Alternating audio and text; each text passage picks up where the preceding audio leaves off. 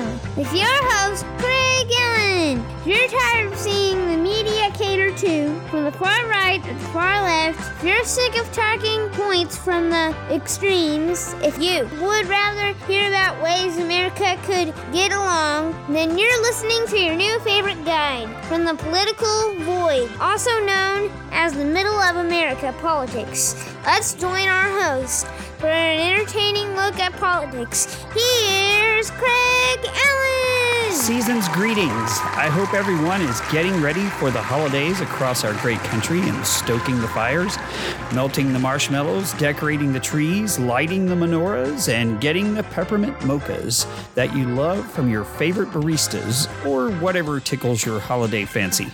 I hope you are warming up, and I do mean that literally, as it is cold in some places across this great land. And we are so pleased that you are listening to our new show.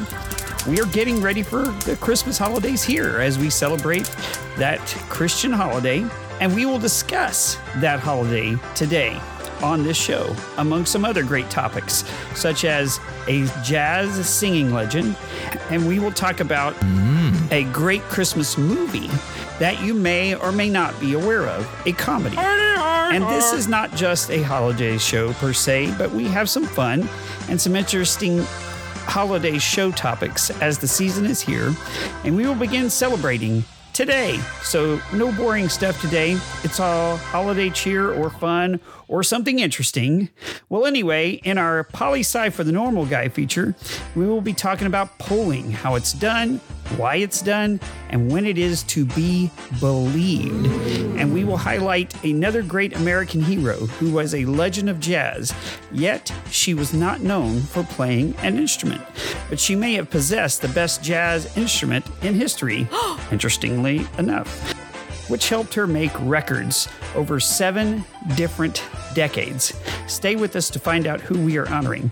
And we will look into the religious part of the Christmas holidays, as I alluded to earlier. Christmas. Is it going away in America? Is it already gone? Is it under attack? Or is there anything there to begin with? In our regular segment, This Ladies Could Be Hades, we will talk about Christmas.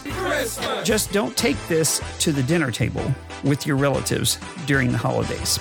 And we will break down President Biden's age, what this means for our election. In our returning feature, what is the confection in our election? And finally, our returning 2 closing segments that we introduced last week. First, we break down that Christmas movie I talked about earlier that you may not be familiar with. You may not remember it. It's from the 80s, and we will talk about it in a few moments. And in our feature, movies that protect us from political correctness. And to close out our show, we have one inspiring quote or one big fat political joke today. This is a really good one from President Reagan, as well as an interesting one where we tweak the night before Christmas. Stay with us for that. And we are just getting started.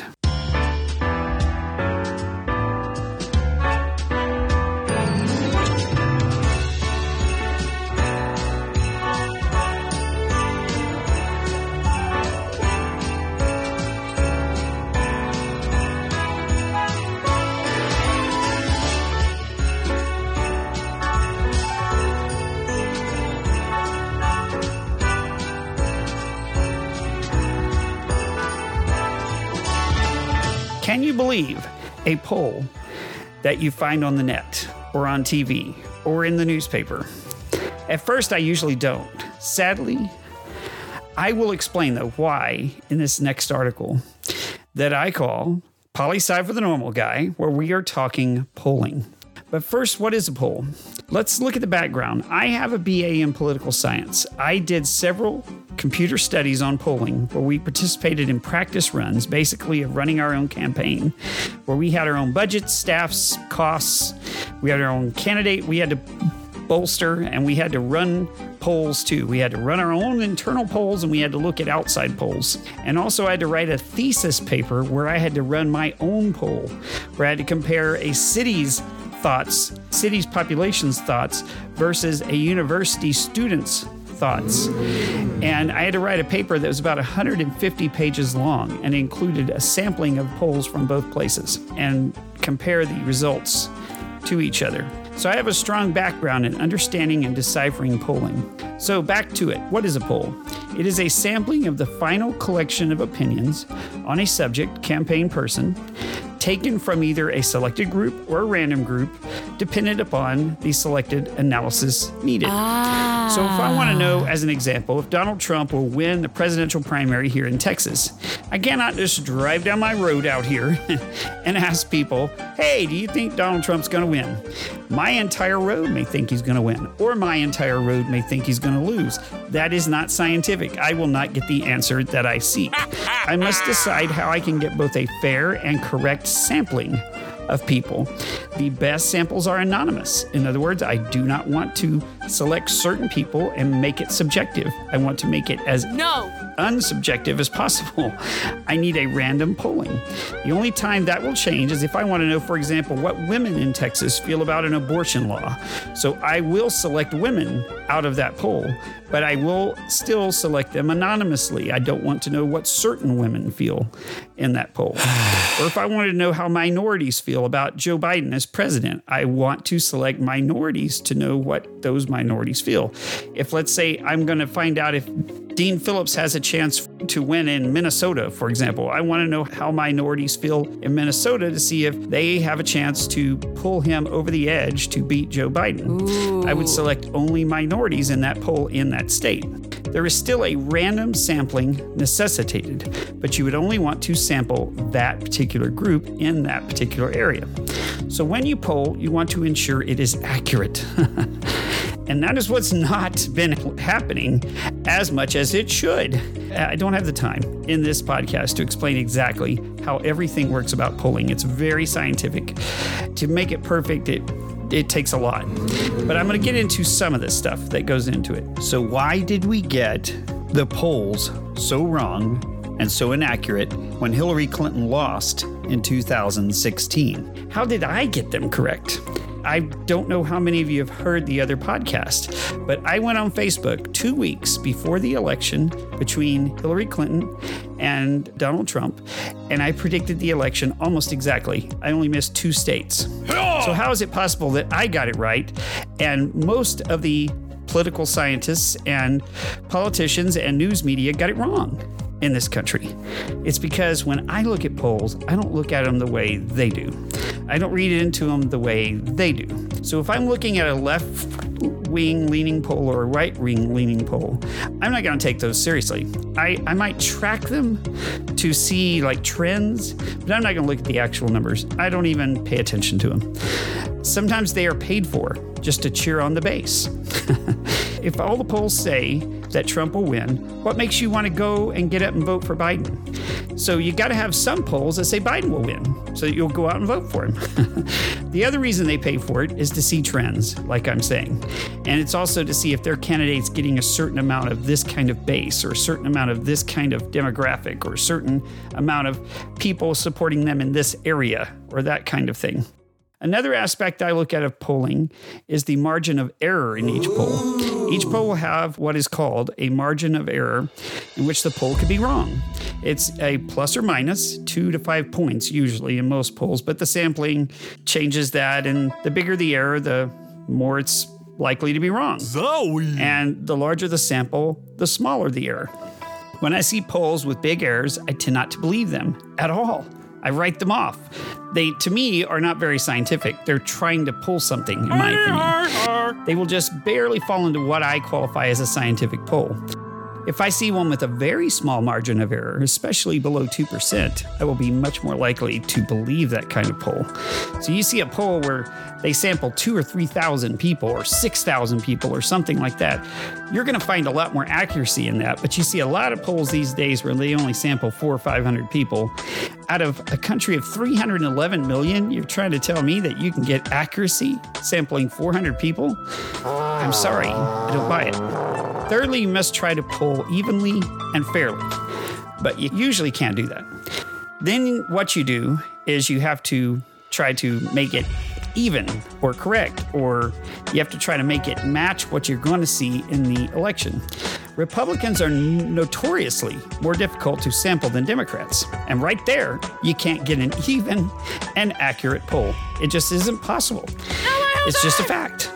Independents can be tough too. It is a cultural thing in some cases. It can be a who answers the phone type of thing.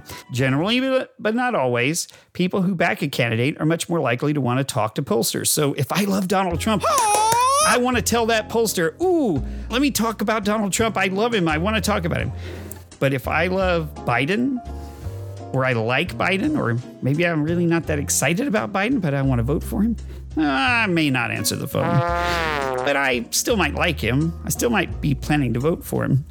This is where it can get sketchy with polls. If you're polling and you know that a bunch of, let's say, Biden supporters are in a certain area and you're polling for Dean Phillips, perhaps you just don't call that area.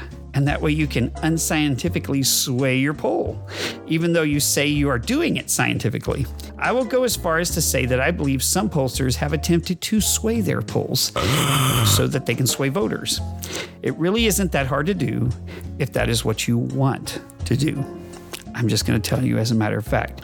And I look into a lot of those pollsters, and I look into a lot of who's doing the polling and the science behind it and all that, and I throw those out. And that's why I was able to be right. Now, I was wrong about the 2020 election, and I'll get to that in a moment. Yet another thing I look at is sample size. And when the poll was taken, as I alluded to earlier, the larger the sample, the more likely it is to be accurate.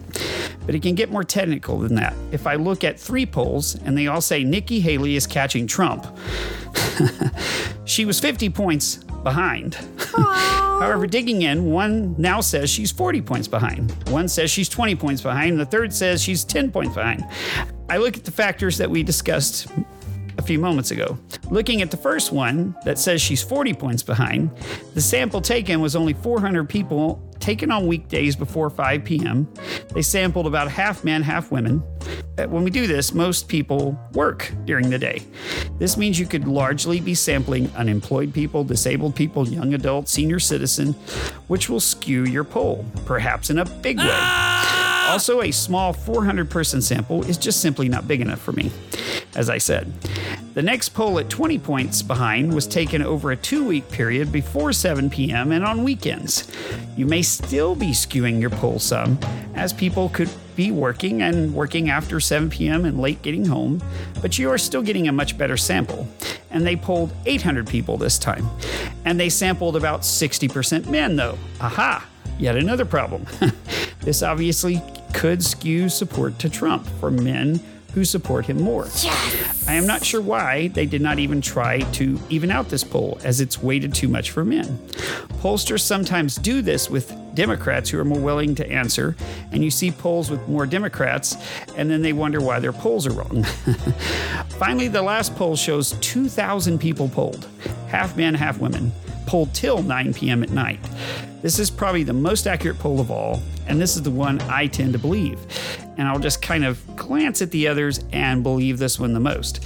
Believe it or not, you can look at how they took the poll by phone, computer, in person, or otherwise, and you can get your answers. Firstly, on this, looking at phones, did they call a landline or a cell phone? Did they call a satellite phone or some kind of other weird phone set up through the internet or something? How did they contact? By computer? Did they verify who they contacted? Did they contact in person, or how did the interactions take place? Do they even know where they are talking to the person? If it's a blended poll, how did they do it? I can tear some of this completely apart, because how do you know who or what you are talking to if you're talking to them by computer? If you do in-person contact, that is standing out in the street, just taking a poll by people who are passing by, did they try to persuade the person they're talking to as they're polling them? This is the biggest issue of doing this type of polling. And I look at the pollsters who think the election will go, how it will go, and they try to weight polls. And this is a big thing and a more modern thing to do. So I'll give you the example of this. You have a poll where you think More Democrats are going to vote in this election than Republicans. You just think this because you are looking at the signs and you think this is what's going to happen. So you weight the poll with more Democrats voting. Well, surprise, surprise, on election day, you're wrong. More Republicans show up. That's why your poll is wrong. That's what makes you look stupid. And this is what happens with pollsters trying to figure out what they think the electorate is going to be rather than looking at the raw data in the poll. Yeah! This is where it gets tricky and technical, but a pollster will actually change the results intentionally because they think they undersampled women, undersampled men, undersampled minority, or oversampled them. Frankly, this is when they miss it badly. I think sometimes you can learn more from raw data in a poll than you can from your best educated guess. So when I saw polling before that 2016 election, I would open up the poll and dig into the raw data. And that's how I would get some of the answers. Because I was seeing that they were underpolling Republicans, that they were missing a lot of Republicans, that Republicans were not answering a lot of the polls, and that they were simply ignoring that fact. I would rather know how they are answering the questions too, so I look at that. And speaking of which, how are they asking the questions? Now I will intentionally inflate the difference in my questions just so you can see how a pollster can do that. I may ask, so in the next presidential election, would you vote for Donald Trump or President Biden? In the same straightforward way. Or I could ask it this way. Would you actually vote for four-time indicted former President Donald Trump or our aged current President Joe Biden? That's, I guess, somewhat fair. Or I could say, would you vote for four-time indicted former President Donald Trump or our kindly aged current President Joe Biden? Now, what are you going to say? Now, it won't be that crazy in all polls, but you can just use a tone of voice to ask the question. You can just insinuate things about a person as you're asking the poll. You can insinuate if someone's too old, or do you think Joe Biden is really too old to be president? You can ask all sorts of things. This won't sway everyone, especially those with their minds made up, but it will sway some. And it just takes a few points here or there to make a poll, or it may cause some not to answer at all. Another way to interpret polls is to look at the way they took the poll. So if I look at polls of Texas to see who will win here, and I see that the poll was taken by the Dallas Morning News, the Houston Chronicle, the Austin American Statesman, I am more apt to believe that poll than if I saw a poll taken by, let's say, the New York Times. I also look at the samples they took and the other criteria. But there's boots on the ground that matter, people that live here, that look around here, that see the area that matter. There is a saying in politics, all politics are local, or all politics evolve from the grassroots. So let's say that the Dallas Morning News and the New York Times both take a poll about the governor's race in Texas with Governor Abbott running against a Democratic challenger. Let's say the Dallas Morning News poll shows the Democratic challenger losing to the governor by 5 points, but the Democratic challenger is up by 3 in the New York Times poll. How is that even possible when there's a margin of error in both polls of only 3 points? That is where I dig deeper. The Dallas Morning News poll did their poll through 9 p.m. at night, understanding the traffic problems that we have here in Texas in all the major metro areas and people getting home or people being able to answer their cell phone while they're driving in traffic. The New York Times poll did their polling mostly during the day, thus skewing the polling to those people who are at home. The New York Times poll says they believe the electorate on election day will show a strong Hispanic showing as well, and they skew their polling towards that demographic. And they also believe the Hispanics will support Democrats, so they skew their poll that way. However, the Dallas Morning News poll shows the same strong showing coming from Hispanics, but their raw data believes that Hispanics will overwhelmingly support Governor Abbott. When election day comes, Governor Abbott wins by 8%. Ooh. Why were they both somewhat wrong? Because both undersampled Republicans and both underestimated the support for Governor Abbott from Hispanics. This is how polls continually miss the mark. They misguess the electorate. They misguess what is happening in the real world, and they don't even understand their raw data. And this is what happened in some of the recent elections. Off-year elections are really hard to read. You'll have strange elections in different states. You'll have different things happening, and these are really hard to figure out. Turnout is really hard to poll. And this is what just happened a few weeks ago. Democrats generally fared well in these elections. The polls, though, thought Republicans would do well. And why were they wrong? The abortion issue was a much bigger issue than many predicted. That is, except for me, which I did so on this program just a few weeks ago when I told you it was going to be a big issue. Because of the Supreme Court ruling, people who were pro-choice turned out to vote big time. Many pro-lifers have become complacent due to that Supreme Court decision. Those in the pro-choice group, though, have become more motivated to vote. Yes! I do not believe all polls are manipulated, nor do I believe that there is some nefarious thing with polling, necessarily. I just see mistakes rather than some kind of conspiracy, although I do believe there is some manipulation of polling going on in some places. I see a world where we have gone off the deep end with our universities pushing more manipulated polling methods rather than learning from the raw data. I see where we are so smart we're stupid in some cases. This is how I read through the polls, and this is how I called it for Trump. I missed the 2020 election only by 3 states. I called it for Trump in a close election, but I missed it in Arizona, Georgia, Wisconsin, Pennsylvania, and I was close in all of those. I called one of those. I said I missed it by 3 states, but one of those I had as a toss-up, and I wasn't sure which way it was going to go.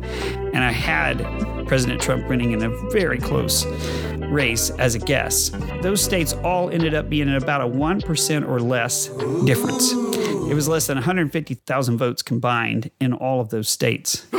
Now, one of the reasons I was wrong is that generally when you look at undecideds, they break anywhere from 60 to 80% for the challenger if they wait up until election day to make up their minds. And this is what happened here. But weirdly enough, not in every state. This is what could have made the election results look unusual to some political scientists. But I am excited to see that so many people voted in this election too, which is also what threw basically the results and the polling and some of it off. Trump received more votes in this election, the 2020 election, than he did in the 2016 election, which is weird, but true. And when you consider that he was unpopular with parts of the Republican base, that's where I see he lost. The first rule for an incumbent is to shore up your base. And he didn't do it. And a lot of it had to do with his mouth, as I alluded to in last week's podcast. Anyway, this is the little bit on polling. I could get even more technical, very scientific, and really make these pollsters look like idiots, frankly, but I will perhaps save some of that for later. You have enough information to start looking at polling a lot more critically. With every bit of political info you get, especially on social media, don't believe it. Check it. Think about it. Reason it out. If it sounds stupid, it probably is. Coming up in the next segment, we will remember 2 important Americans who we lost recently in the political world. How did they help shape America? And we will discuss a truly great American hero, a woman who is a uniter using her music as a way of showing women how to move forward, as well as having one of the most beautiful women ever, Marilyn Monroe, help her break down racial prejudice to help move her career forward. Stay with us to hear this very unusual story.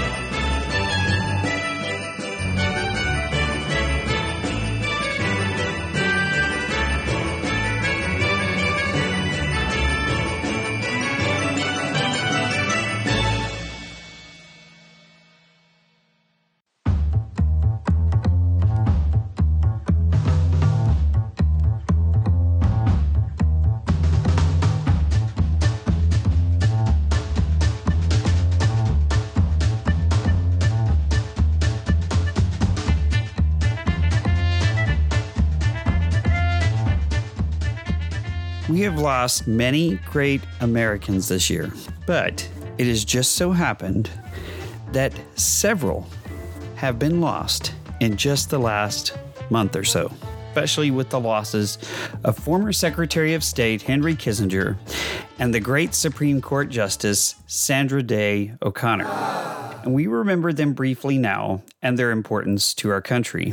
Former Secretary Henry Kissinger was born in 1923 and died on November 29th of this year, the last surviving member of the Richard Nixon cabinet.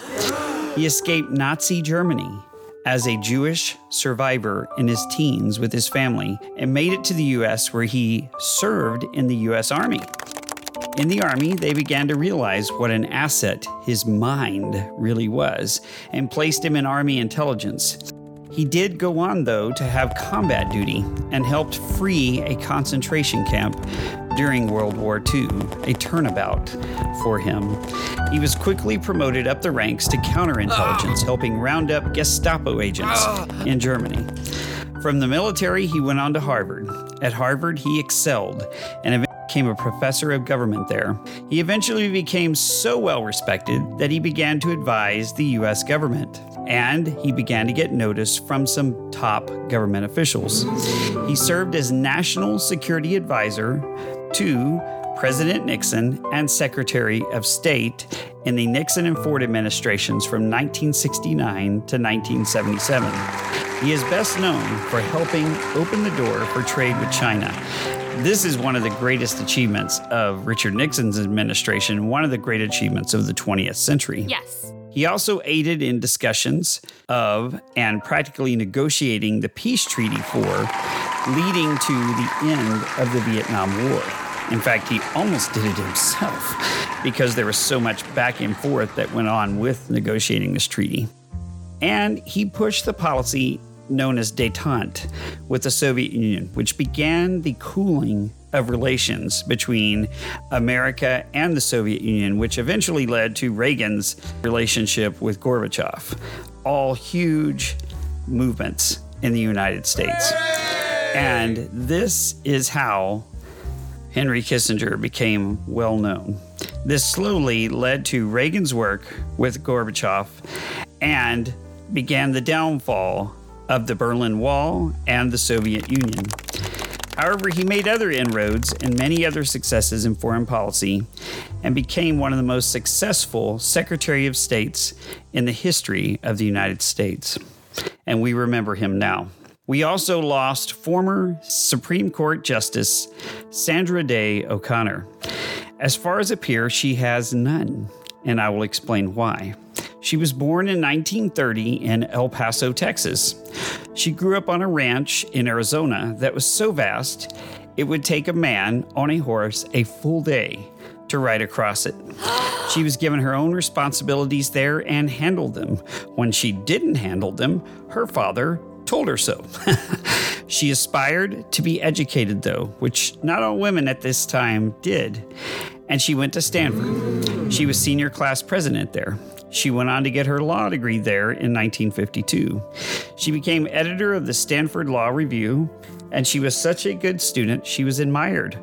She graduated third out of the 102 students in her class. However, because of so much prejudice against women in so many jobs, she could not get hired after graduation, even though she graduated so highly in her class, to get a law job, to become a lawyer. She finally took a job where she could get hired, but she was hired working for free. Slowly over the next few years, battling having to raise children and having to follow her husband around finding different jobs, she slowly worked her way into the point that she became the Arizona Assistant Attorney General in 1965. Now, this wasn't a greatly admired job at the time, but she began to make it a greatly admired job. Yes! And people began to notice her there. After that, she began to rise quickly. With her children older and out of the house and her not having so many family responsibilities, she began to really rise to the top. She was appointed to the state Senate in 1969 and then chosen as Senate Majority Leader among her peers in 1972, something unheard of for women at the time. In 1974, she was elected as a county judge and then appointed to the State Court of Criminal Appeals in 1979. Just 2 years later, this is how amazing her rise was and how well she was noticed. She was appointed and confirmed in 1981 by President Ronald Reagan as the first female Supreme Court justice in the 191-year history of the Supreme Court. She retired from the court in 2006. In 2009, she founded the Sandra Day O'Connor Institute for American Democracy. She was a trailblazer for women. Yes. And that is what I mean by peerless. She did so many things that were so unheard of at the time. In many positions she attained, a woman had never been thought of for those positions. She was powerful, but regarded as an independent thinker and a leader in every realm she worked. She was praised and respected. And this is what she said about her own appointment to the Supreme Court. His decision, meaning Reagan's, was as much of a surprise to me as it was to the nation as a whole. But Ronald Reagan knew that his decision wasn't about Sandra Day O'Connor. It was about women everywhere. It was about a nation that was on its way to bridging a chasm between genders that had divided us for way too long. And that is how she felt, and that is how she became a trailblazer. And that is why we remember her today. In this next segment, we highlight another woman who was a trailblazer. Stay with us as we discuss a real legend of music from a world where a woman wasn't really respected at all, and especially black women. But yet she became an American hero and helped make music that united us all. And this person I am talking about is the great American hero, Ella Fitzgerald, otherwise known as the First Lady of Song. The great Ella was born on April 25th, 1917, in Newport News, Virginia. She had it rough in the beginning. Her father was around for only a short period of time, and she did have her mother, Tempe, to rely on. She managed to make it only by doing what she could to make ends meet. She eventually wound up with a stepfather who helped her out a lot, but she eventually had to take on small jobs just to get the family by. And what I mean by small jobs, it was tough small jobs. She became a runner for local gamblers. As a young woman, we don't think she really fully knew everything that was going on. She didn't like to talk about it. She enjoyed dancing and she enjoyed singing. She also enjoyed playing baseball. Next up the bat. And she would go to Harlem to the Apollo Theater when she could as a young woman to take in the various acts appearing there. And one evening in 1932, her mother died from a serious car wreck. And she took it hard. And after staying for her stepfather with just a short period of time, she moved in with her aunt. Her stepfather and her sister shortly died thereafter. And with all these terrible circumstances, she started to perform poorly. She began to have poor grades in school, she began to get into trouble, and then finally she started skipping school. And eventually she was sent to reform school. And living there was unbearable. She was beaten frequently, she was mistreated. She eventually escaped one evening, and there she was, 15 years old, orphaned, by herself, and totally alone during what was terrible for everyone, the Great Depression. In 1934, she got lucky. Her name was pulled in a weekly drawing at the Apollo Theater. She won the opportunity to compete in amateur night. This was a huge opportunity because the Apollo was so well respected. Ella went to the theater that night with the thoughts of dancing because she thought of herself as a great dancer. However, when she saw the extremely talented Edwards sisters who she would be competing against and who she said were the dancingest sisters around, she said she felt she needed to do something else as she had no chance of beating them. On stage, she began to stand there and heard a smattering of boos and the crowd murmuring things like, "What's she gonna do?" and "Who is that?" and "Why'd they let that girl in here?" Who's that little girl up there? And she asked the band to play Hoagie Carmichael's Judy, a song she was quite familiar with as it was one of her mom's favorites. The audience quickly quieted. By the song's end, they were already demanding more, encore, calling for things. They had whistles, they had calls. So she turned and she said, "What can I do?" And she told them to play the song that was on the other side of the record. And as they say, the rest is history. She was a relatively shy person off stage, believe it or not. She was always self-conscious about the way she looked. She even doubted how well she could sing for a while, believe it or not.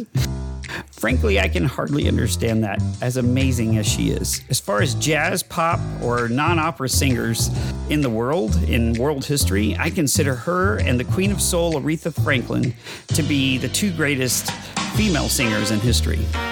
She once said, "I knew I wanted to sing before people for the rest of my life," but yet she was quiet and didn't want to sing sometimes.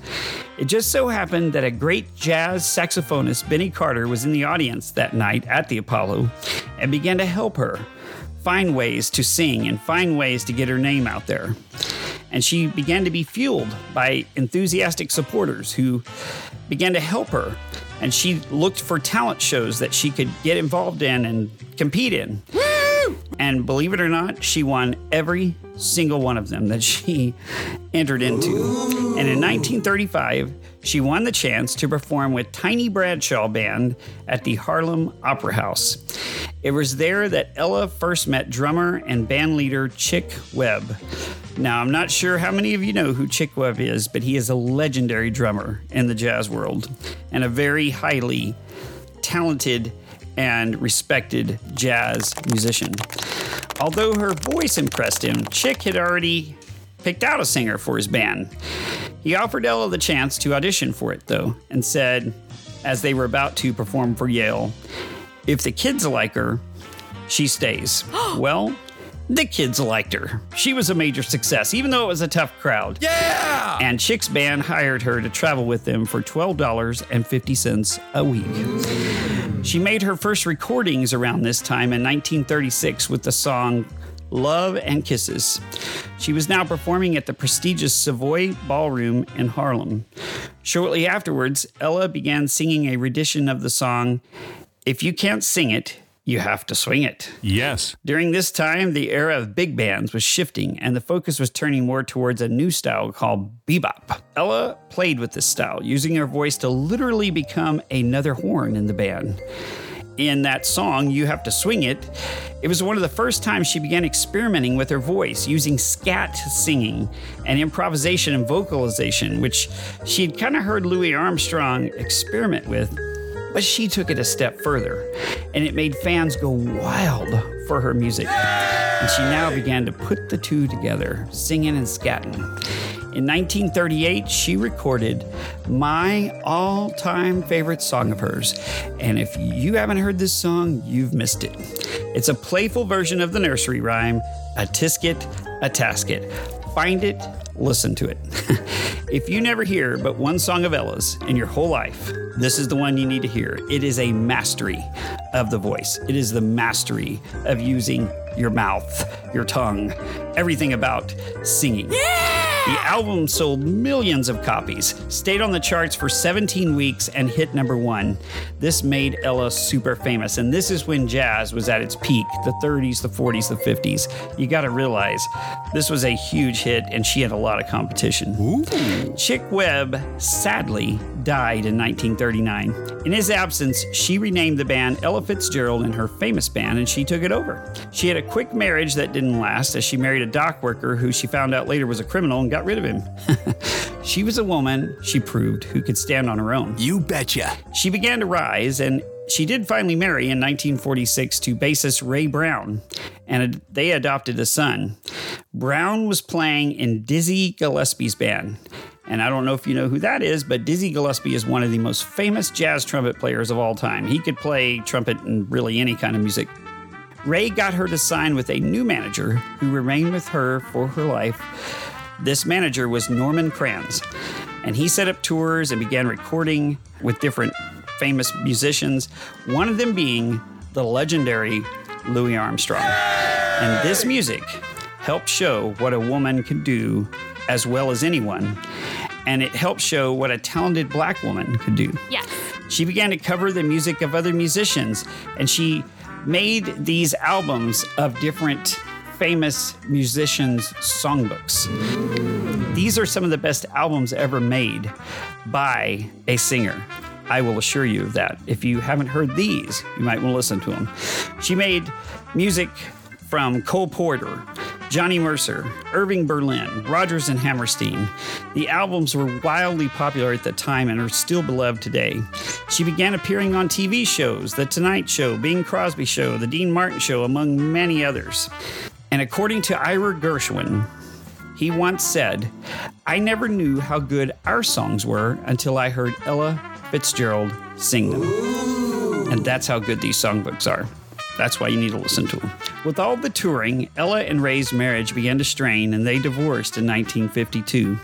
And despite the fame, despite all the touring, despite the TV shows, she still faced discrimination as she toured with these bands. Even with Dizzy Gillespie, they were arrested by the police in Dallas, believe it or not.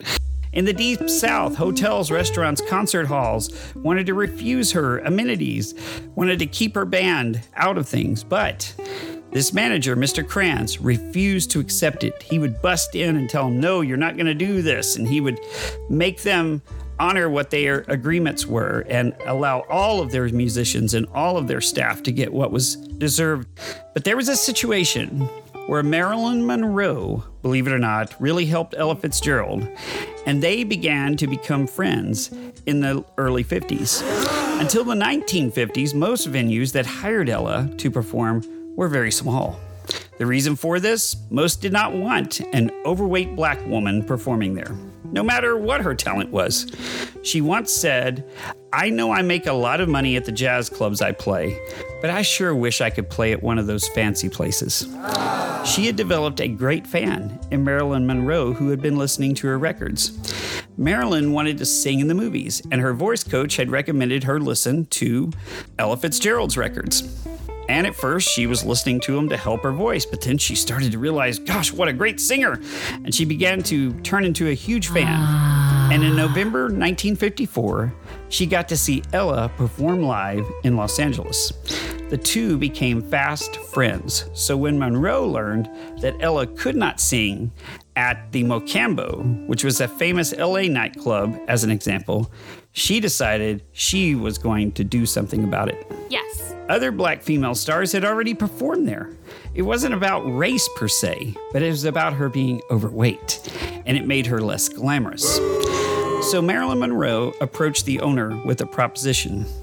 If he would book Ella, the absolutely beautiful, gorgeous Marilyn Monroe promised to sit at the front of the house every single night to bring in other celebrities and garner publicity for the club. Oh. The club owner, of course, agreed right away and hired Ella in 1955.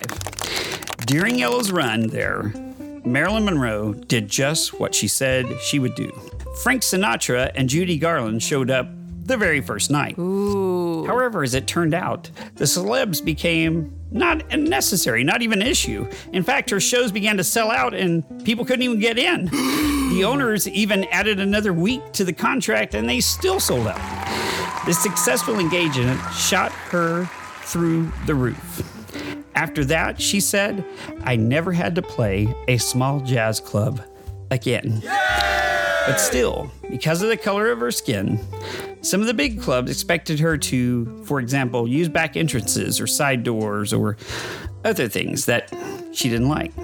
When Marilyn found out about this, she again came to her support. When she saw Ella being ushered to a back entrance, Monroe refused to go into the building until Ella was treated with respect and allowed to enter through the front. Marilyn soon got her way.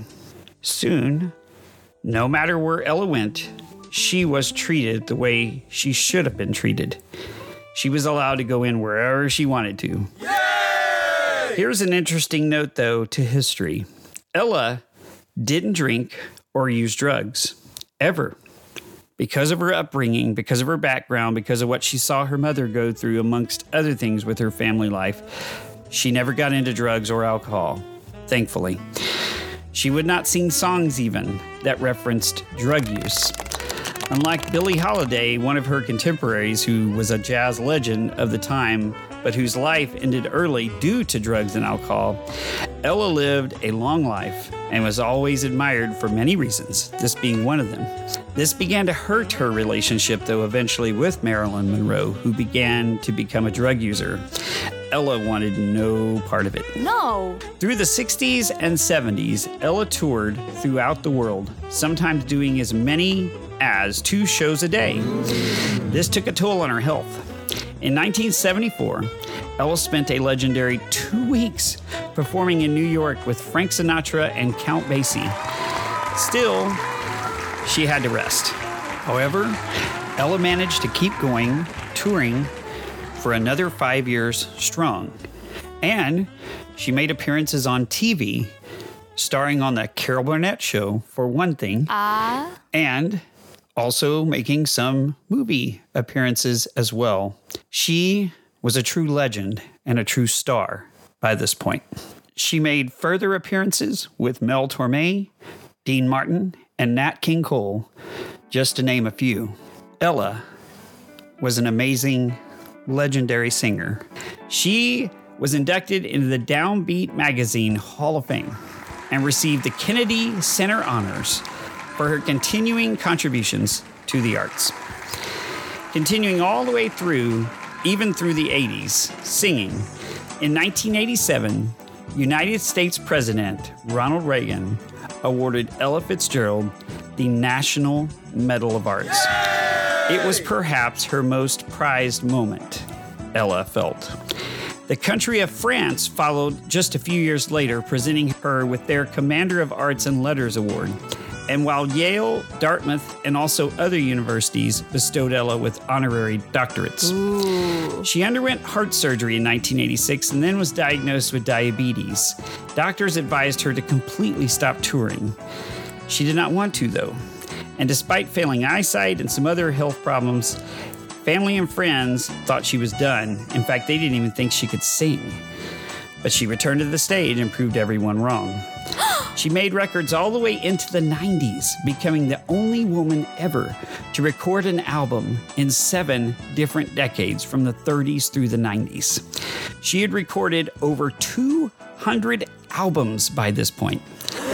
Even after going through much sickness with diabetes through the last years of her life, she managed a few concerts, one of them being a huge spectacle at the Royal Albert Hall in 1990, where she starred with the Count Basie Orchestra. She became sicker after this and was no longer able to perform as much as she did. There was a tribute concert held in her honor in Inglewood, California. In 1991, she gave her final concert at Carnegie Hall. It was her 26th performance there. As her health worsened, she wanted to spend time sitting outside. She wanted to be with her family. On June 15th, 1996, Ella Jane Fitzgerald died in her Beverly Hills home. She had overcome discrimination for being a woman, for being black, for being overweight, and for being poor. Ella, throughout her life, had been a great civil rights activist, and she used her talent to break barriers across the entire country. And she was awarded by the NAACP the Equal Justice Award and the American Black Achievement Award. And she was recruited to help out with targeting segregation in areas to stop it. Yay! She also helped to stop segregation in areas where places were marked colored or white seating. She ensured that she was able to receive equal pay and accommodations regardless of her sex and her race throughout the places that she played. If not, she canceled the show. She was an amazing fighter all the way through her life. which is why she was honored the way she was. Yes! No one stood for the things that she stood for in the way that she stood for them, like the great Ella Fitzgerald. She was recognized all across the world, as I mentioned, France, but she was also recognized in Australia, where she had a huge fan base, and she was recognized as a civil rights crusader even there. And she, in 1993, established the Ella Fitzgerald Charitable Foundation, which had charitable grants for 4 major categories: academic opportunities for children, music education, basic care needs for the poor, and medical research involving diabetes, heart disease, and vision impairment.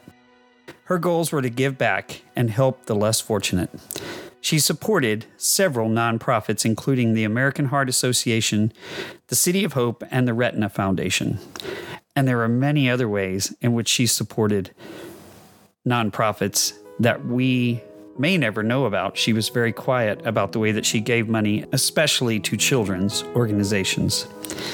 Ella was a giver. Yes. But despite her humble beginnings of growing up without a father, growing up very poor, having to make ends meet around criminal activity, around the awful area that she grew up in, and the terrible circumstances that she had to face with the deaths of her family, she went on to greatness.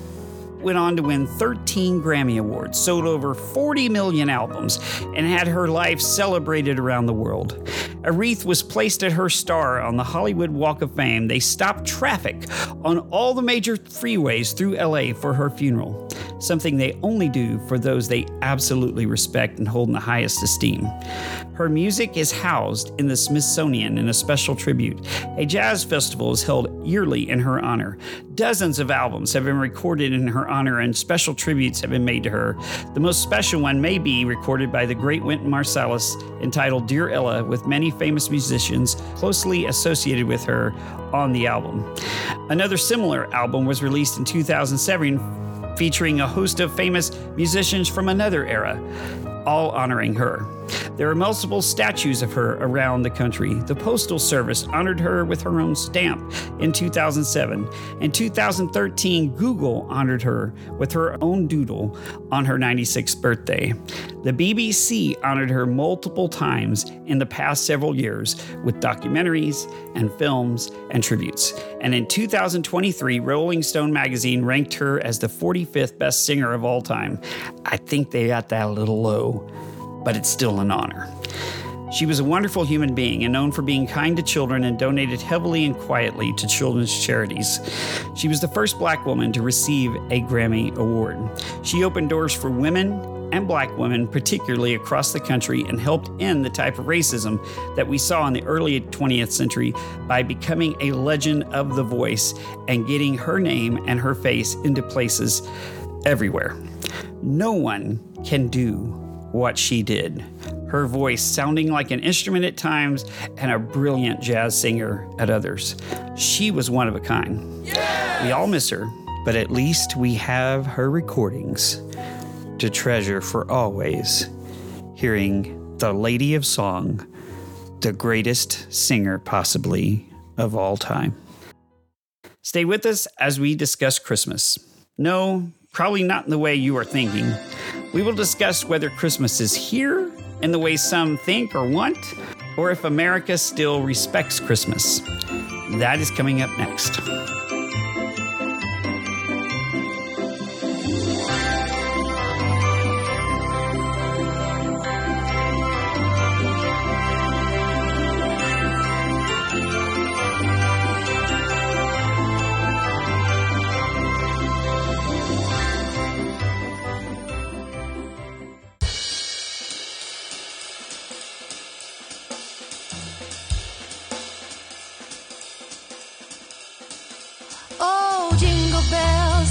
Bells jingle all the way. Oh, what fun it is to ride in a one-horse open sleigh. Jingle bells, jingle all the way. Oh, what fun it is to ride in a one-horse open sleigh. Dashing through the snow in a one-horse open sleigh. Over the fields we go, laughing all the way. Bells on bobtails ring, making spirits bright. What fun it is to laugh and sing a sleighing song tonight. Oh, jingle bells, jingle all the way. Oh, what fun it is to ride in a one-horse open sleigh. Jingle bells, jingle all the way. Oh, what fun it is to ride in a one-horse open sleigh.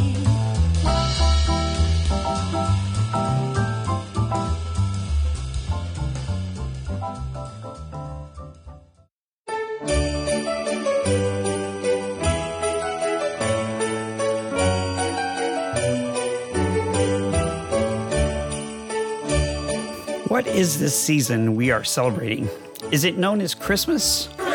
Or the holidays? Or a festive time? Or where are we going with this? We will discuss what it really means here as we explore in a regular feature, This Ladies Could Be Hades. Christmas is here again. Or is it? A couple of years ago, President Trump brought up the fact that Christmas was under attack and that you could not say Merry Christmas. Is it still under attack? Can you still say Merry Christmas? Or can you not? This is why I'm bringing it up. Not because Trump mentioned it. It is what I see in ads that tells me we have possibly secularized Christmas beyond the point that we cannot use the word Christmas anymore. And perhaps now companies feel they cannot even use Christmas music in ads either. This bothers me. Does it bother you? I think it should. Whether you are Jewish or Christian or whatever religion you are, I think it should bother you.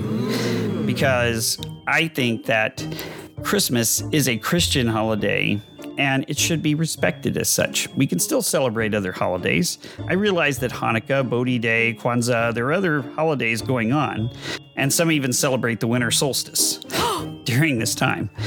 But there is still Christmas, and it should be acknowledged just as much as the other holidays are. Yes. America is 70% or more Christians, if you look at the polling. And Christmas should be celebrated properly. What I don't like about the ads I saw is this. They want your money for gifts that you will buy for grandma, your friends, your neighbors. But there's a certain amount of hypocritical culture to the ads. Please give us your money, they say. And they put some tinsel and show some wrapped gifts, a pretty girl, and some ugly Christmas sweaters. But there is no Christmas music, no mention of the word Christmas, no sighting of Santa Claus, no Christmas decor of any significance, no real meaning of Christmas, no Christ, nothing beyond just a little secularization of Christmas, just a little something in there to tell you, hey, it's Christmas, give us your money, we want you to spend money on gifts. Well, guess what? I won't spend money with those businesses. I don't care if you want to make the commercials more about this or that or whatever. It's not about a political thing for me. I want you to tell me why I should spend money with your company when you show ads. And when you do something hypocritical like that, you're not telling me much about how your company is run at that point. No. You could still make it totally secular if you want to and put Santa, the reindeer. You could play Jingle Bells or Sleigh Ride. You could just show girls riding on sleighs in the snow or whatever you want to do. You could even show Mary and Jesus. You could play Silent Night. You could have Joy to the World. But none of that is in there now. When you literally take Christmas completely out of Christmas, what do you have? You have nothing. We're just commercializing everything and saying, give me your money. I see greed. All I see is, I am greedy. I will show you some pretty girl wearing an ugly Christmas sweater and give me your money. Is that what it's supposed to take for me to give me your money? What about your products? You're not showing me anything. You're just showing a bunch of junk just to make me come in your store. That's not telling me anything. Who's the worst offenders? I don't want to sit here and name off a bunch of companies. I don't really know who's the worst anyway. There's several of them. Target is certainly one of them. They don't play Christmas music in their ads, which I think is offensive. They say nothing about Christmas, but there's a little tinsel. There's a girl dressed up in a sweater or something like that. And in one of their ads, I see a Christmas tree. Woo! Are they scared of the Grinches online who hate Christmas and will prosecute them on Facebook or X or whatever for putting Santa or the reindeer or some kind of Christmas song in their ads? Or is there something deeper going on here?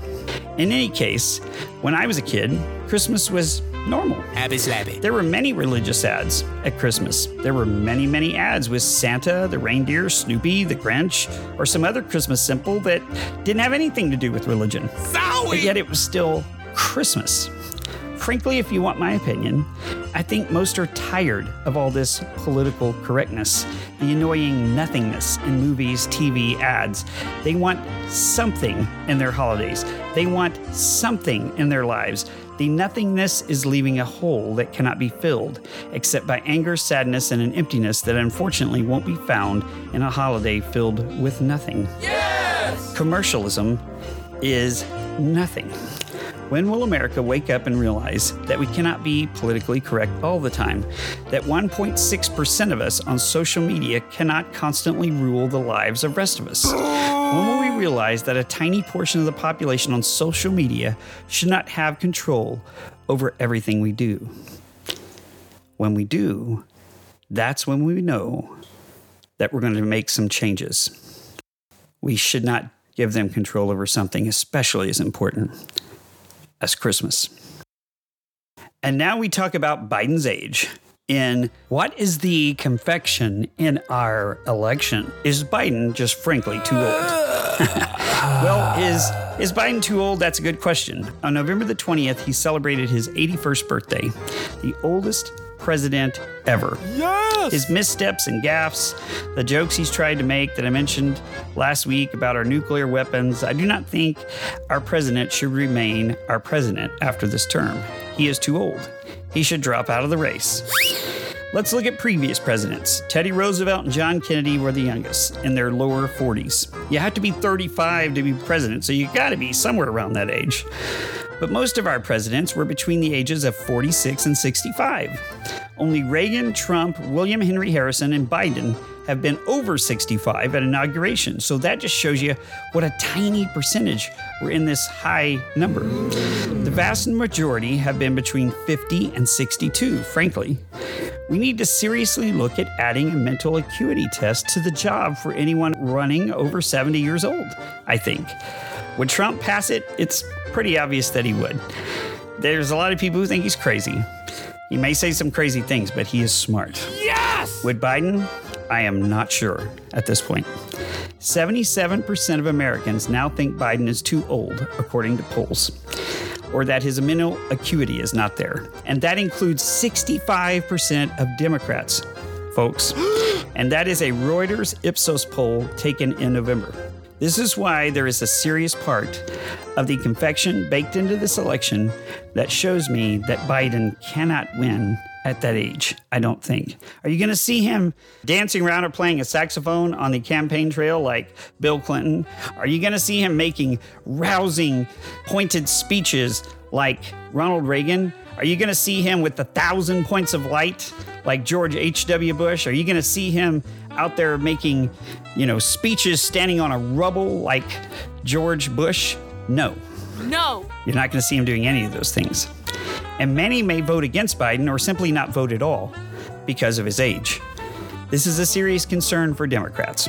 If I were a Democrat, I would be looking at another candidate at this point. Yes? Especially when I see younger candidates on both sides who could do the job. Yes! And there is one that is rising out in California. I would be looking at him. But we will see where it goes. The interesting thing that I see at this point is that President Biden is still holding his own and still wants to be president and is still saying he's going to be president and even saying he has to be president. He has to run because Trump is running. That's an interesting quote from him this week. Chilly boy. Well, if that's your only reason to run for president because Trump is running, then that's not a reason to be president. And that's another reason I think he should drop out of this race. So, going forward, Do you think the Democrats will keep Biden on the ticket, or do you think Biden will simply drop out? It's an interesting thought. And do you think he's too old anyway, even if he does run for president? He'd be 86 years old at the end of the term, almost 90 as president. That's just a strange thought to me. Next, we discuss Haley and DeSantis and their chances in any of the early primaries or the Iowa caucus at this point. Yummy. Do they have a stand in this challenge? We will discuss. Stay with us.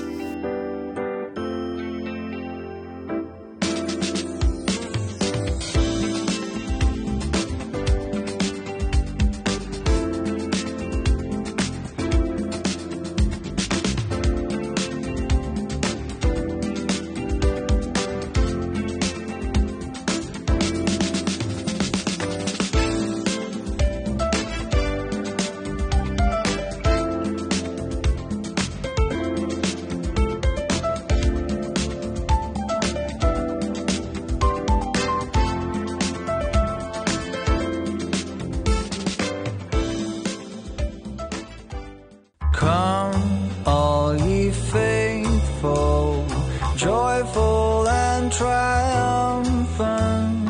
Come ye to Bethlehem. Come and behold him, born the King of angels. Come, let us adore him. Come, let us adore him. Come, let us adore him. Christ the Lord.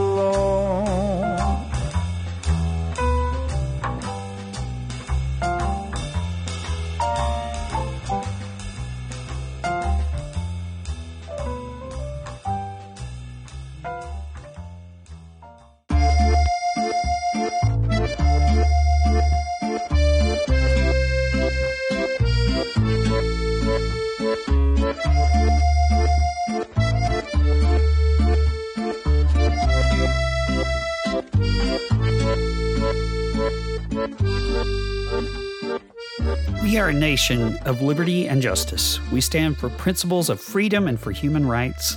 And we must have a leader who stands against all the evils in this world, such as genocidal calls by Hamas, or students here on campus in the United States, Yes! or the evils of communist fascism that can be spread around the world. Yes. How in the world could we have our nation's best universities sit before us and have their presidents tell us that to call for genocide is okay on their campus, and have our president just sit there? I know Nikki Haley and Ron DeSantis would not just sit there. They would have done something. They would have called out those presidents. They would have denounced it. They would have denounced these universities. Yes! This is just one of the reasons I think we need new blood in this presidential race. This is why we talk the race, the polls, and the political trolls now. Do Haley or DeSantis have a real chance? If they do, it would only be if they win one of the first primaries or caucus in this race. Iowa goes first on January 15th. With the way these caucuses go, and I explained this in an earlier podcast, I broke down the way a caucus goes. With the second choice voting, there is a chance for some voters to jump up to a second place candidate and push him or her to the top. Go! DeSantis has so much going into Iowa, and he, I think, has the best chance to win at this point. He's polling second right now. And some really recent polls have shown him catching up a little to Trump. If he pulls it off there, watch out. The country will begin to take notice of him and will begin to take him seriously as a candidate. I don't think he has a chance in New Hampshire, which is next. I think that's Nikki Haley's or Chris Christie's to lose at least the second place vote too. And I don't think he can win there. He's a Southern candidate for sure. But if Chris Christie or Nikki Haley pulls it off, watch out. They may make the next race interesting. Yeehaw! If Haley loses out, though, to DeSantis there or to Chris Christie there, that may be the end of her candidacy. But she's been coming on lately, and she's been pushing, and she may be getting somewhere in New Hampshire. If she wins big there, at least a big second place showing, that might be the end of one of the other candidates, especially Christie, because I think that's his only chance to really show himself. And I think if he does poorly in New Hampshire, he's out. Yes. And if Haley wins second in New Hampshire, a strong second, I think Christie drops out, and then we move on to Nevada for the fight there. If DeSantis wins in Iowa, though, that will change perceptions on these other races going forward, especially in Nevada, where he's polling second. I think it could drive one of the others out if then DeSantis wins second in Nevada. What we're looking for here is a strong second place candidate that can then push on through these other primaries and become the anti-Trump, the anti-candidate to Trump. DeSantis is polling double digits in Nevada, and Haley is in single digits. So I really don't see her having the chance to win in Nevada. Republicans sued a caucus here, and so that's going to make this interesting because that's a different format, as we talked about. And having this kind of format usually helps the challenger. If this doesn't kick out the third candidate by this point, then we move on to South Carolina, which is Haley's to lose there. She should finish second place in South Carolina. If she doesn't, as she was the governor of South Carolina, it's over for Nikki Haley. If she doesn't come in a very strong second to Trump, it's over. She may even beat Trump if she's had some victories before this point. But Trump is now polling over 50% in South Carolina, and I don't think Nikki Haley can beat him there now. Whoever wins second there, though, stays in it. If DeSantis has at least one strong second by this point, I think he stays in it. If Haley has at least one strong second, she stays in it. Christie's only chance is New Hampshire. If he's not won there, he's out. Then we head to Michigan, where Trump is over 60% in polling, but it's kind of old polling, so we may see. DeSantis is showing second place there. Then we caucus in Idaho and Missouri, where I don't even have any polling data, so who knows? We could see some interesting stuff there. But Trump has been doing well everywhere, and that's what the polling is telling us. Then there's the D.C. primary, the North Dakota caucus, and I don't see Trump winning in the D.C. primary, so that could be an interesting one, but that's just a very small number of delegates. Sorry, Charlie. I could see maybe Haley outright winning the D.C. primary. Finally, we get to Super Tuesday, where I think everything hashes out. There's 16 primaries and the American Samoa Caucus.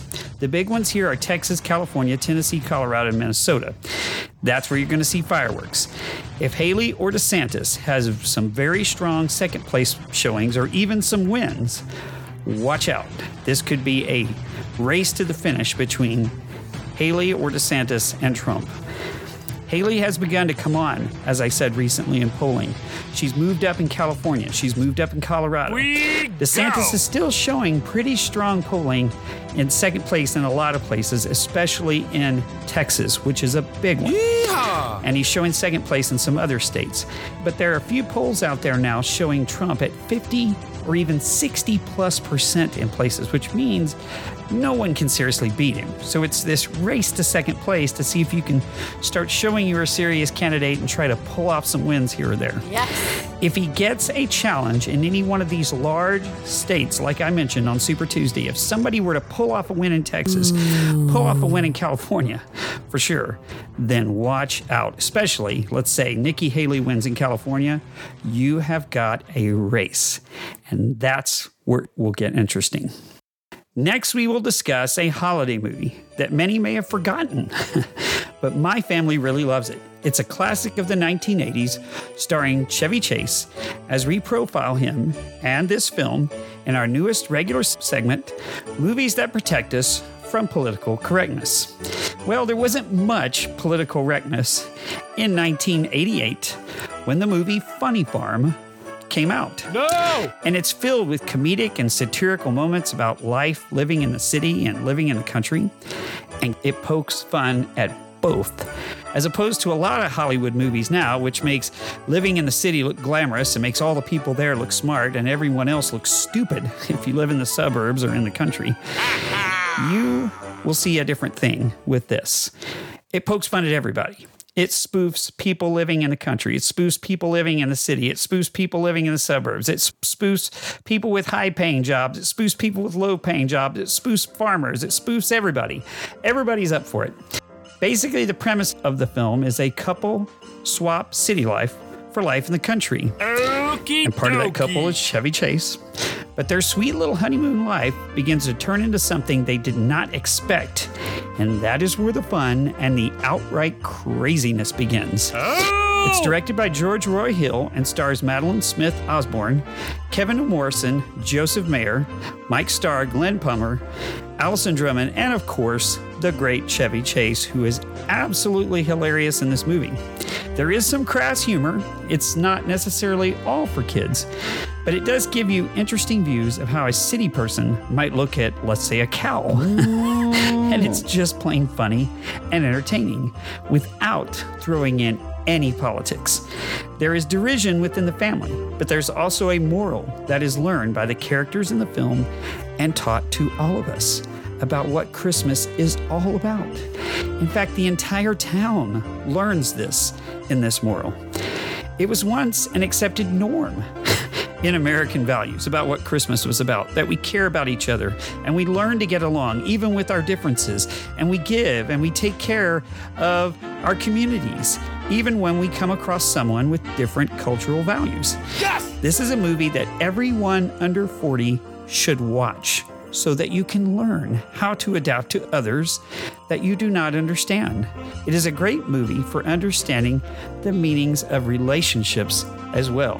Husband to wife, friend to neighbor, close friends who have to move away and have long-distance relationships. And in the end, you have a relationship with your mailman, possibly. And you have to watch the movie to figure out what I mean by that.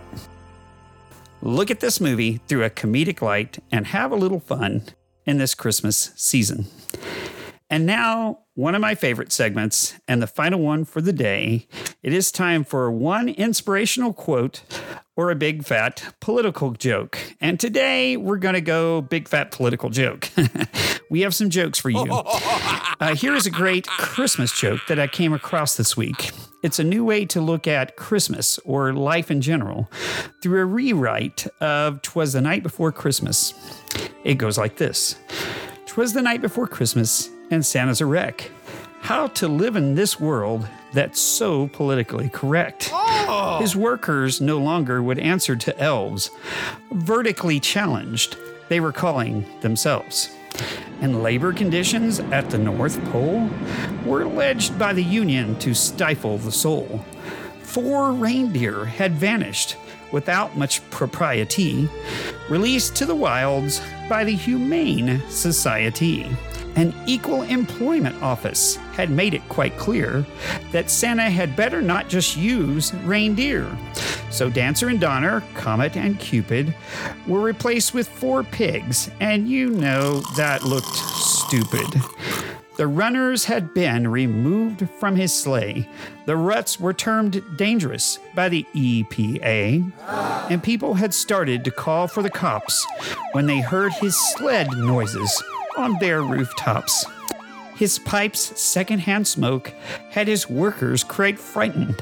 His suit with a red fur was called unenlightened. And to show you the strangeness of life's ebb and flows, Rudolph was suing over an unauthorized use of his nose. And a little old elf had gone on Fox News in front of the nation, demanding millions in overdue compensation.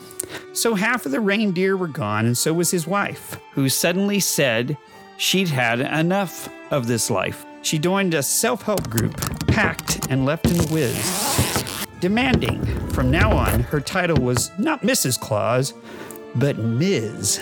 And as for the gifts, why, he ne'er had a notion that making a choice could cause so much commotion.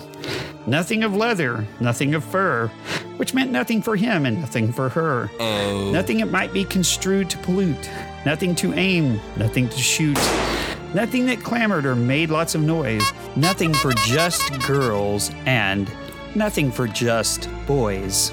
That claim to be gender specific, nothing that's warlike or non-specific. No candy, no sweets. They were bad for your tooth. Ow! Nothing that seemed to tell us the truth. And fairy tales, while not yet forbidden, were like Ken and Barbie, better off hidden.